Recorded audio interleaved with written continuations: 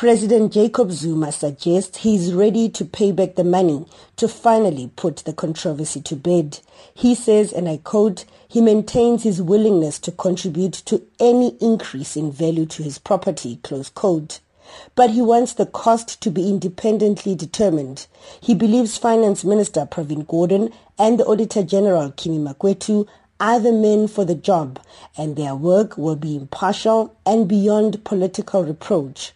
The Public Protector released the Secure in Comfort report in 2014 and recommended that President Jacob Zuma pay back a portion of the money spent on non-security installations at his home, including the amphitheater, cattle kraal and the so-called fire pool. She said Treasury and the Police Minister must determine the cost. But Police Minister Nathi Nhleko subsequently cleared Zuma, and Parliament agreed with him despite protest from opposition parties. This saw the EFF going to the Constitutional Court to force the President to pay back the money and assert the Public Protector's powers to be beyond recommendations. The Public Protector has since joined the case as an interested party. President Jacob Zuma now wants the Tuesday Constitutional Court hearing to decide on his proposal.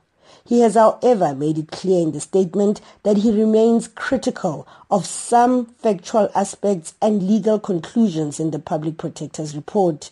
He also reminds the nation that the Public Protector cleared him of any wrongdoing in the more than 200 million rand project.